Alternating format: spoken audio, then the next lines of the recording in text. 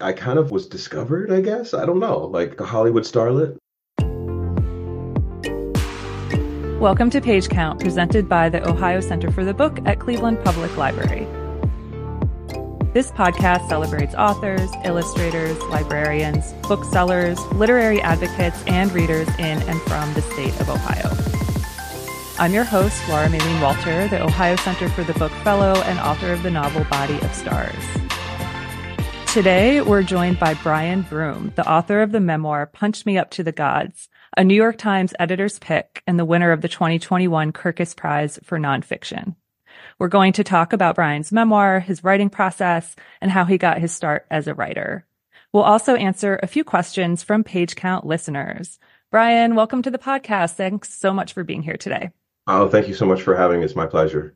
Well, I usually start my interviews by asking my guest about their Ohio connection, but because your memoir centers in part on your youth and growing up in Warren, Ohio and in rural Ohio, I think the answer to that question is probably really wrapped up in your work. And if I may, I would like to read the opening few lines of your essay, Gravel, which addresses this. There have been moments of solitude and silence when I have literally taken my right hand, placed it over my left shoulder, and patted myself on the back for surviving small-town Ohio. And if you are a Black person from small-town Ohio, you deserve it too. So let's just get right into it. Tell us about your memoir and how Ohio plays a part in it. Well, it's really interesting. Like when I was growing up there, it was, white peopleville. I mean, in the sense that we didn't learn anything about African American contributions to culture and to American life. I mean, we were just sort of taught as Black people, and white people were taught, like white people are the center of everything. This is particularly like in the 70s and 80s, it was a rough time. Like you felt like you disappeared and like there was a lot of racism. I am never surprised when the state of Ohio goes red every 4 years, and people are like, oh my God, I thought it was more progressive. It's not. And it's very strange because, now I live in Pennsylvania, which kind of goes blue every 4 years, and they're so close together. But when I was growing up there, it was rough. We went to a school that was predominantly white, and I realized, in hindsight, like, there was definitely, and still is, a caste system going on back then that was probably much stronger than it is now. So I learned to watch television and I learned to like dream of these like far away like cities and, where that turned out to be false too. But like I dreamed of getting out of rural Ohio because I just thought that it was better somewhere else. It had to be better somewhere else. But interestingly enough, if you look at I think it's the Tribune Chronicle from where I grew up, the Warren Tribune Chronicle, they're just about to break ground on an African American history museum for Braceville, Ohio, which is where I spent my youth, which is amazing. My aunt is actually a big part of it. And I didn't know that there was so much history and so many intrepid people and so many characters, from right where I grew up in Ohio, So I look back on it now and I realize that there were some things that I didn't know, but at the same time, I don't know that I would want to go back there because, my hometown still has some problems. Yes, yes. Well, as you touched on a few of the big themes of the essay collection, which is, I think, largely it's exploration of masculinity, especially for Black men and boys, but also more generally race and class and fathers and sons and addiction. All of these big issues that are told so compellingly in such rich narratives. But can you tell us, if we could back up a bit, about your writing journey, how you got to the point where you were able to write this memoir? Can you tell us how you evolved as a writer to get to this point? Well, I mean, when I tell this story, like people, I've told it a few times, it's absolutely true. Like I never really started out wanting to be a writer, like at all. It was something that I did when I was young and was told, in working class families and particularly, lower middle class working families, you're told like you need to get a job and you need to get a dependable job and you need to do it right away. And So writing just never entered my mind as like a job. It was just something that you do when you're not working. And so I ended up in rehab about 11 years ago, and I needed to be there, like absolutely. And there's not a whole lot to do in rehab, you know. You go to these group counseling sessions and you talk and talk and talk endlessly. So during the downtime, I was just writing in my room, and my roommate snored really loudly, so I was up half the night like writing. And the stories that I was writing in rehab kind of wound up being the stories that ended up in the book. And when I got out, I had all these like stories, and there weren't a whole lot of them. There were just like I was asking myself, like, how did I end up here? You know, what are the sort of stories that led to me being like addicted to drugs and alcohol? And those were the stories that I wrote in rehab. And when I got out, I was very afraid of relapse, so I didn't do a whole lot. I stayed in my house a lot. And one day, my friend Disha Filia, if you want to look her up, she's an amazing author. Yes, I'll link to her collection. Yes. Absolutely. She was in charge of putting together people to do this reading at a local bar called the Brillo Box. And she asked me if I'd do it, and I said no. And then she asked me again, and I said no. And then she asked me again, and I said no. And finally, she was like, "You're doing it." And so I did a little reading, and it was the piece that, if you've read the book about me trying to play basketball. Oh, that's one of my favorites. Oh, I cringe so hard for you. Yeah, I know. Thank you. I appreciate you cringing so hard for me. That was the idea. I read that piece on stage, and after I got off stage, a woman approached me and she said, "Hi, my name is Danielle, and like I'm an agent." And I didn't know what an agent was. You know, I didn't know what she intended to do for me or with me. And she was like, "Here's my card, you know, call me." And I think it was like a month later that I actually did call her because I didn't know what it was. So I called her and she asked me what I was writing. And I said, "Well, I have these things that I was writing, I think, in rehab." And so I showed them to her and she said, "This is a memoir." And then, you know, other things happened, like to pull it together into a more readable project. She and I worked on it together. That's how it happened. Like, you know, one day she called me and she said, "Somebody wants to publish it." And I was like, "Are you crazy? Like, that's insane." I kind of was discovered, I guess. I don't know, like a Hollywood starlet. I don't know. I love that story so much because, I mean, I don't know, maybe that happens more often in other places, but I feel like I don't hear about that often about an agent like a scout being in the audience of a live performance I know. and then introducing herself and Yeah, setting you on this path. I mean, it's, you know how rough the publishing industry can be, and it's so fantastic. absolutely. Clearly your agent can spot the voice when she hears it. Yeah. Yeah. I learned a lot during that time. Like, I just learned so much about how books get made, how books don't get made, like about being subject to editing. Is there one thing that maybe surprised you that you'd like to share about that whole process? What surprised me first, this is going to sound so dumb, was that like you don't just write a book and then give it to somebody and they publish it. There's a huge process.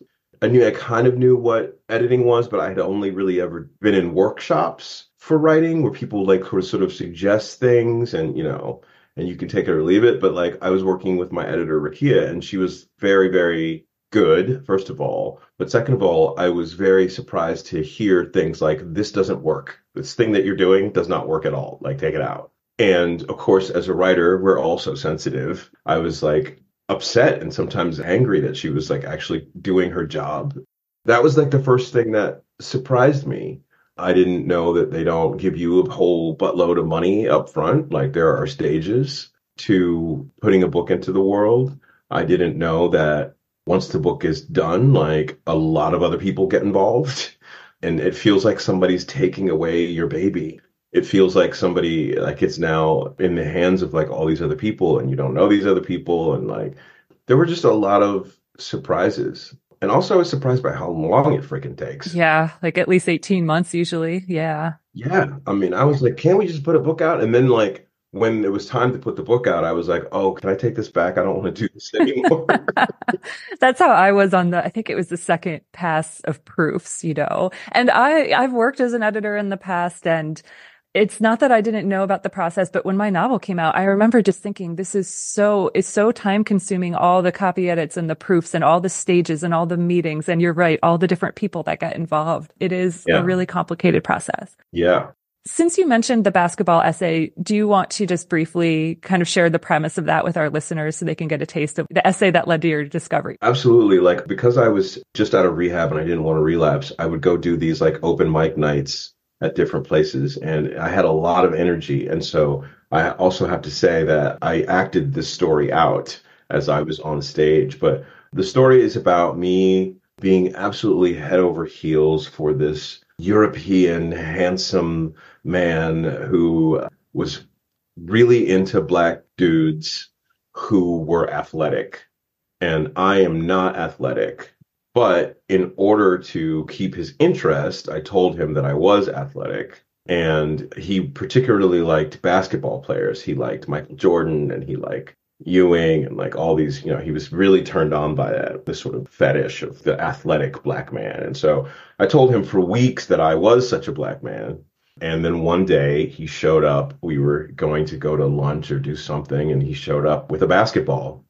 And I tried to put him off and be like, oh, not right now. But he was like, hey, there's a basketball court just up the street. I want to see you strut your stuff. And then, yeah, I mean, you'll have to read it Yes, listeners, you have to read this. I mean, I've already admitted I cringed so hard. And now I'm thinking, because it's so vividly described, but now I'm imagining you on stage acting it out. And I don't know if I could even handle it. I don't know. Oh my God. Trying to picture it. But I also loved about that essay, I marked a line, I didn't quite know where to place my feet or my hands. I tried to watch the other boys when they did it with seemingly no effort. I tried to mimic them. Even when they missed the basket, it still looked elegant. And I love that because it speaks to, I think, other larger themes in the memoir about not feeling like you belong or, feeling so separate and apart from other boys and how they're behaving and their expectations. So I really love that. I thought that was great. Thank you. I mean, they did make it seem like effortless, and it was a lot of effort on my part just to sort of like act the part of being a boy. It was very, very tiring to say the least. For listeners who have not yet read the book, there are definitely a lot of heavy themes and dark moments, but a lot of humor too. And I would love to talk about the structure, which I think is twofold. So first, you have the sections broken down by lines of We Real Cool by Gwendolyn Brooks, but also the structure alternates between present day scenes of being on a bus, witnessing a very young boy and his father interacting on the bus, and then longer essays that take us back to your youth. Can you talk about that structure a bit, how you came to it and how all those pieces managed to come together? My students often ask about this too. And like, I have to say this, and people might fight with me, but I think it really is ADHD. Like, I have it. I took medication for it for a while, but I felt really weird on the medication, so I stopped taking it. And when I am not on that medication, I cannot stick with one storyline for very long. I'm like, what if I go back in time? What if I go back and forth and switch back and forth between scenes and like hope the reader like understands, like, and work really hard to make sure that the reader can understand that I'm not confusing anybody, But the structure came about just because I wanted to do so many things at once. I wanted to incorporate the Gwendolyn Brooks poem. I wanted to incorporate like my ride on the bus. There were other things that I wanted to incorporate that my editor was just like, please stop incorporating things. Like, you have to stop because it's getting like too muddy. Thank God for her. Don't get me wrong. I truly admire authors who can like start a story and tell a really great story up until the end. I don't know that I will ever be able to do that.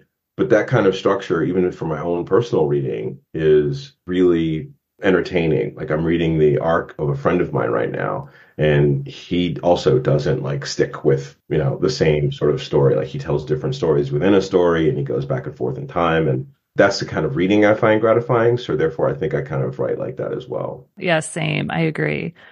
Well, and speaking of trying new things and innovative either structures or patterns in a book, you have a really interesting break in form or point of view with a part of the book that is written in the voice of your mother. Would you like to talk about that a bit, how you came to that decision and what you felt it added to your story? How I came to the decision was like, I was just so sick of me. I was so sick of writing about like me. I was so tired of me, me, me.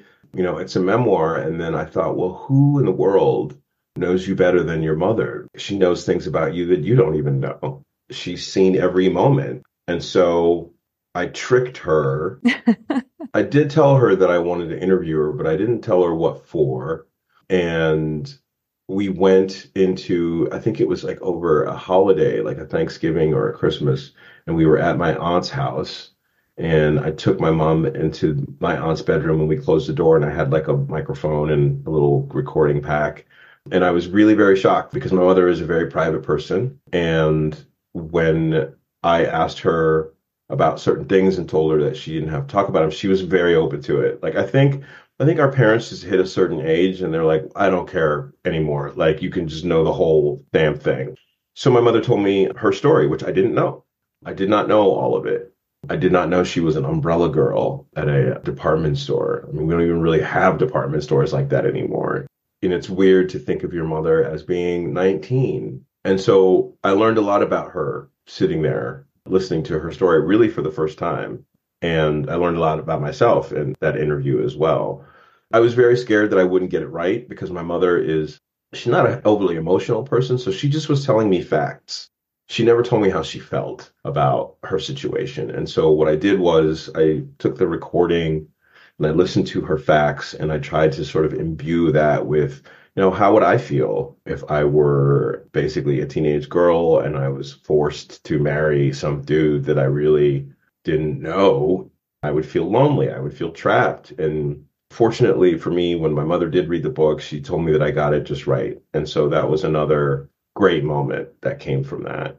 There are also not great moments that came from me writing this memoir. There are some family members who aren't happy with me right now. So when you do write a memoir, you kind of have to know if you tell the truth or your truth. There are plenty of people who are not going to like it. Yeah. And your truth is the right way of putting it too. Do you have any other advice or perspective to offer up and coming memoirists who are grappling with some of these issues with their family? You're not always right.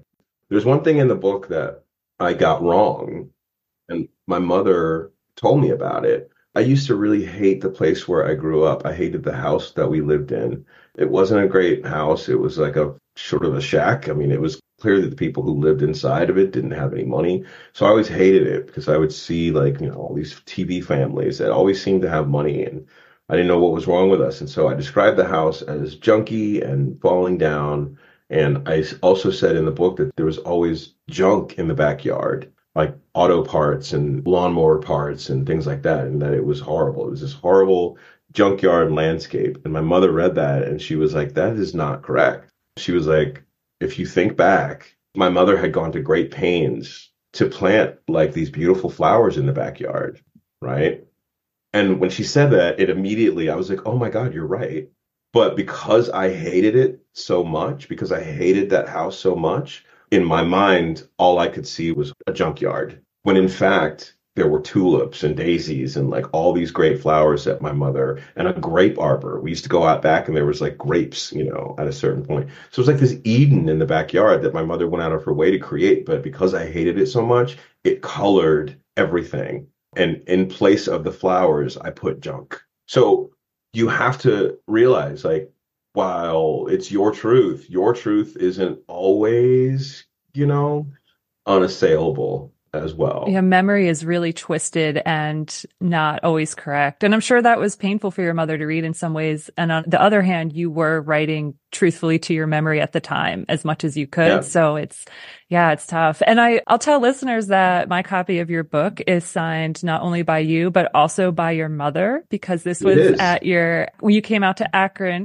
with the Neo MFA program where I was teaching, and she was there and signed books. Can you talk a bit about that? What do you think that might have meant to her? And has she done this before, or was this a unique experience? She had done it one time before and she had a lot of fun with it. Like my very first book event, which was in Pittsburgh, my mother came and it was at a bookstore and I was like, come on up. I just kind of did it on a lark and she seemed to really enjoy it. And so Akron is again close to where my mother lives and she came and she signed books again. I think what it means to her, I'm not really sure. I know what it means to me. I'm just like, everybody's like, I want my mommy to be proud of me. And that's a really great feeling, considering my mother has come a long way in terms of like knowing that her son is gay and a lot of my like weird ideas, like, about feminism and things like that. Like she actually is learning. Like we had this really great conversation because when she says LGBTQ plus, like she always mixes up the letters. It's endearing. And so we had this really great conversation where we went through each of the letters to like sort of talk about what they mean. And so now she says LGBTQ plus, rolls right off her tongue. So this is a really big deal, I think, for an old Black woman who was raised in the church and was taught all those things that people get taught about who is going to hell. So yeah, to have her up there signing books with her like gay son is a really big deal. And she was very charming and delightful, definitely. She is. That's where I That's get where you it. get it, yes. So then on the other end of the spectrum, we also have your father is a big focus of this memoir. And, the book is so much about growing up in a place with all the pressures and the expectations in this culture where you're not supposed to be gay. You're supposed to be a man. Remember, you're a boy. And one line that shows where the title of the book comes from that is really striking. Any Black boy who did not signify how manly he was at all times deserved to be punched back up to God and be remade, reshaped. So that kind of pressure and that violence is a really big backbone of the book. Do you want to talk about that a bit, or how your process for writing about your father, which I imagine was sometimes painful, and how you feel you were able to convey that to match your vision for this book? The thing about my father is that I didn't know him. And I think that's what happens with a lot of fathers, because this thing that we do to men in our culture and other cultures like it is very strange. It's like you cannot be emotional, you cannot appear vulnerable, you cannot do anything other than work. That's your value. That sort of dawned on me after a while. My father thought his only value was to bring money into the house. It also conveniently works really well for capitalism too, when you have a nation full of men who think that their only value is in their work. My father, like writing about him was difficult because I think in the pages of the book, you don't really get to know him. A lot of people have called him like the villain, and he's really not. I mean, he did horrible things, but in a lot of ways, he did those horrible things because society, he didn't know any better. He didn't know anything else. And when he lost his job, he spiraled into depression, although there was no name for that then, particularly not for men. And he began, I think, on a self-destructive path. Like my father didn't want to live anymore. He didn't do it with drink or drugs or anything like that. He just withered away. And so writing about him from that place, it made me less angry. This could have been a book that was about like, I hate him, I hate him, I hate him. But I don't hate him because I realized kind of, what he went through. Also, I found out after the book was published, my mother and I were having a conversation. This is something else that I didn't know. My father was horribly abused as a child by his father. Like his father would frequently, imagine this, his father would frequently knock him unconscious with blows.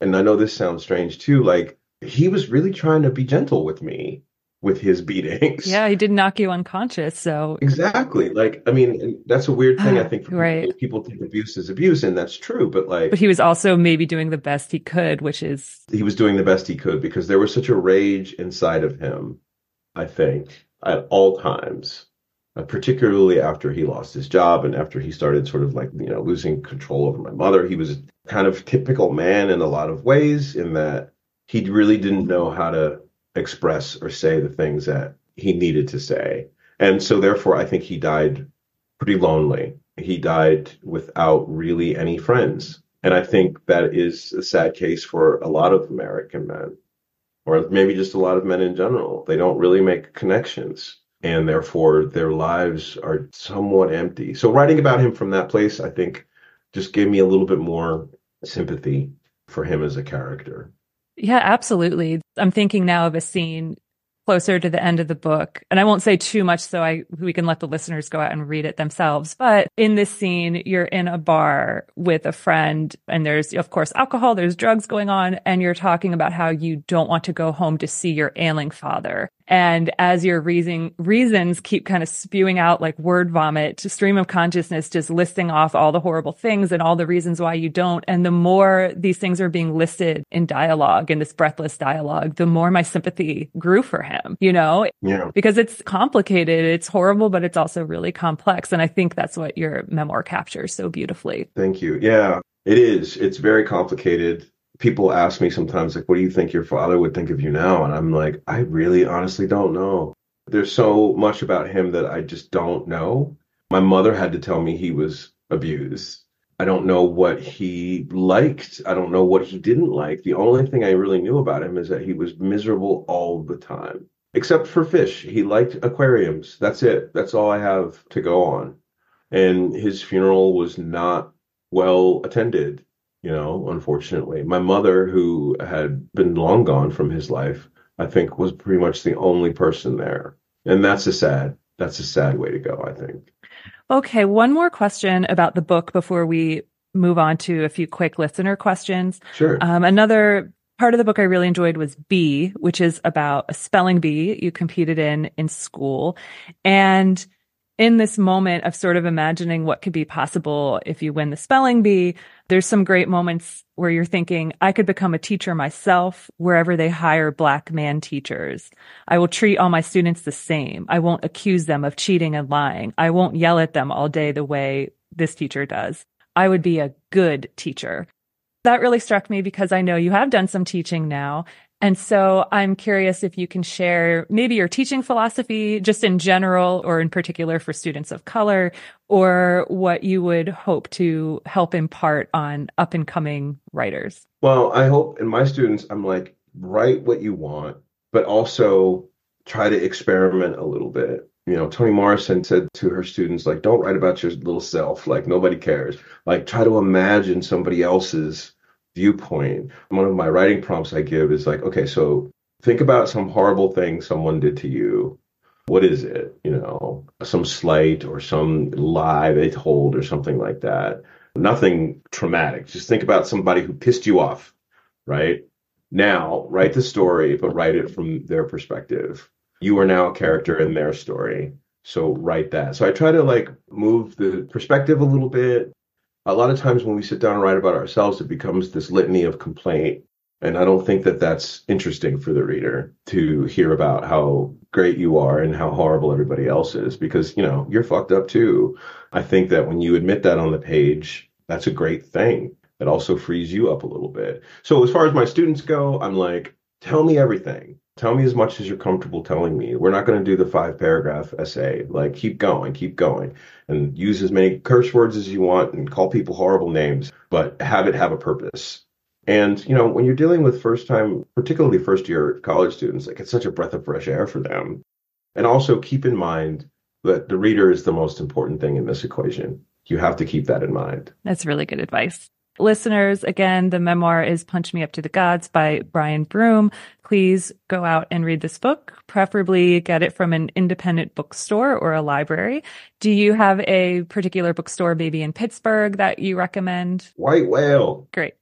And I'll provide a link too. Yes, the White Whale bookstore. It's amazing. And I go in there all the time. And if you're in there, you might run into me because they have a really lovely cafe as well now. And I love the owners and they sell good books. Well, and Pittsburgh is not far at all over the border from Ohio. So listeners, head out that way. Pittsburgh is great anyway. So enjoy a Pittsburgh trip. It is. Okay. We have some listener questions and thank you so much for agreeing to answer them. The first one is a big question. It comes from Brandon North in Dayton. And I'll shorten it just a little, but Brandon asks, the majority of the country is working class. and an even greater majority of the minorities in the country are working class. The cost to have time to write, to hire readers and editors, and contest submission fees can quickly add up. And there isn't much help that caters to working class writers outside of these limited first come, first serve fee waivers for submissions. So he asks, what can we do to get more publishing opportunities and financial support explicitly for working class writers, all to improve the diversity of who is writing out there? So again, I know this is a huge question. We're not going to solve all of society's problems right now, but maybe generally you can talk about your thoughts on writers who don't come from means and who are trying to make it in this field that traditionally has benefited those who are privileged. Yeah, I mean, that is a fantastic question for which I don't have a really great answer. And I wish I did. Yeah. I really, really do, because it's important. What he's asking is important. And I don't want to seem like I'm like glossing over it or like I just don't want to answer it. I just don't have any answers. Like my experience was one where I did go out and seek out a lot of opportunities. I just kept saying yes when anybody would ask me to do anything before publication of the book, but I don't know. If you go on Submittable, it's like $50, which is a lot of money to like submit a piece of writing, and then you may not even win. And I don't know. I don't have a great answer. I don't know how to self-publish. I don't know what that costs. I apologize to Brandon for having such a really weak answer. But somebody has to do something to give working class and lower middle class writers an opportunity that doesn't involve going so deeply into their pockets. Even if we don't have the answer for Brandon, because it is sort of impossible, if we could solve it, imagine how great that would be if we could just snap our fingers and fix it. It highlights a real problem. And he goes on to mention that middle and upper class perspectives are those most represented in our literature. Yeah. And that's a problem. I know Brandon already knows about Literary Cleveland, but depending writers on which community you live in, maybe try to seek out, if you're lucky enough to be in a place like this where we have multiple nonprofits that do offer free opportunities, fellowships, scholarships, things like that to help nurture your writing. But I know not everywhere has something like that. So stay involved with your community, maybe try to start something and work with other people. But no, it's a challenge. It's a real challenge. My first published piece came from Submittable, and it was free. There are things on there that are free. Yeah. And the more of those you compile, like the more somebody's going to see it. And that was my very first published thing. And I took it to everybody. I showed everybody. Like, it's an unfortunate thing that mirrors so many other things in our society about how the less money you have, the less your voice is heard. So I do wish I had a better answer, but I just don't. You had mentioned contests on Submittable. And for me, over the years, my pet peeve has been the increase in submission fees for submissions. And I've worked as a literary journal editor, so I sort of get why. But when you're asking everyone to always pay $3 or $4 for every story or packet of poems or essay that you're submitting, it adds up really fast. And some journals will have like free periods where the first week of the month or whatever, it's free, which of course puts a burden on people to track those and try to get in on the time. Right. So that's not perfect, but maybe it is just talking about it more. I don't know, being more vocal, asking journals, why don't they have more free periods? Maybe that's a start. But it's a big issue. I never really had a whole lot of luck with literary journals. Like, I was spending money. Like, I did set aside money every month. Like, okay, this is the amount I'm spending on submissions. And it was never enough. So I think I won one thing. Yeah, the odds of either contest or regular submission, the odds of acceptance are so low that you will be blazing through a lot of money. So, Brandon, we tried. If you have other ideas, Brandon, get back in touch with Paige Cowan. We'll see what we could do. Okay, and our second and last question is from Liz in Lakewood, who asks, what's your favorite literary drama or scandal? And I think the word favorite here is meant tongue in cheek. We don't approve of what's happening here. But the literary world is rife with scandals and drama and news stories. So is there anything of late that you found most notable that you'd like to chat about briefly? I can't remember the name of the author, but, this sort of Goodreads bombing that happened recently with, I think she was a fantasy writer.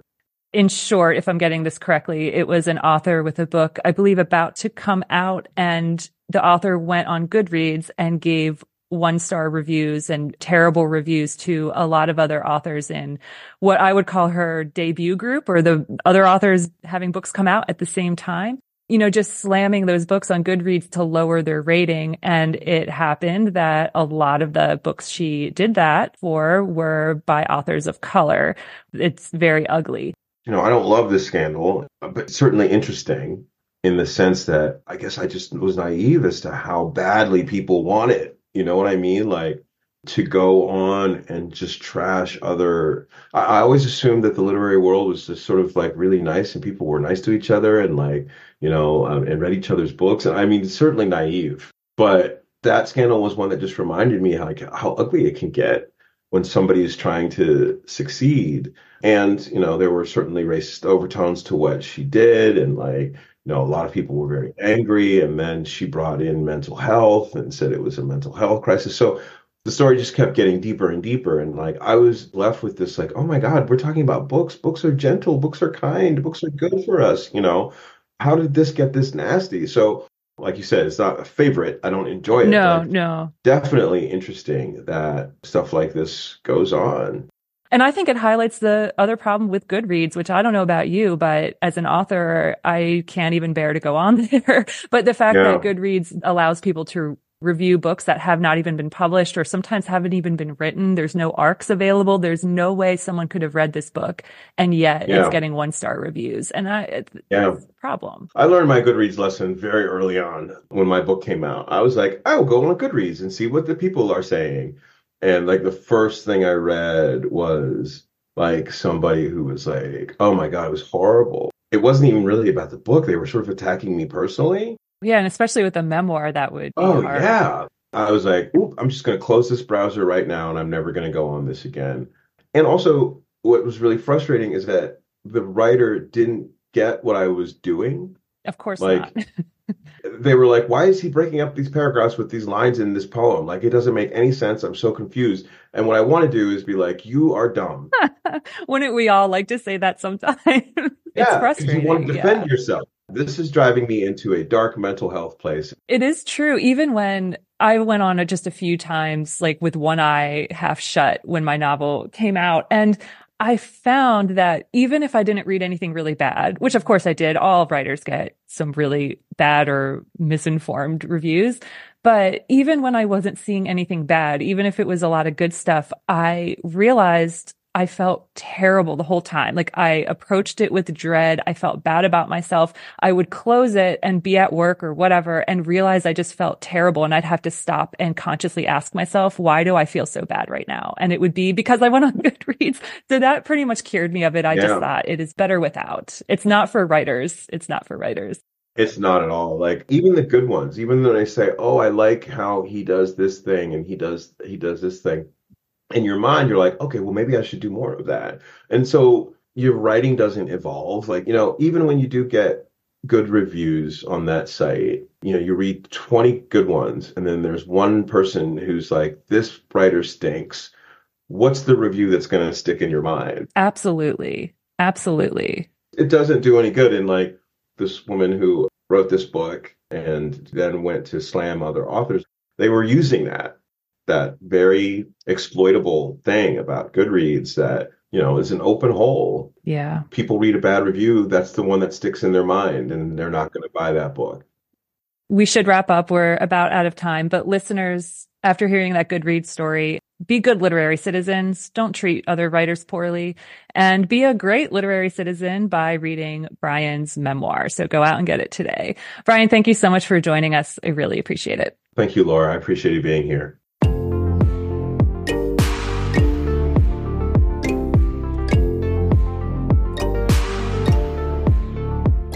Page Count is presented by the Ohio Center for the Book at Cleveland Public Library.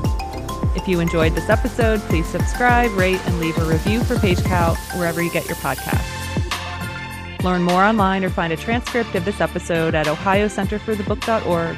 Follow us on Instagram at Ohio Center for the Book, on Twitter at CPLOCFB, or find us on Facebook.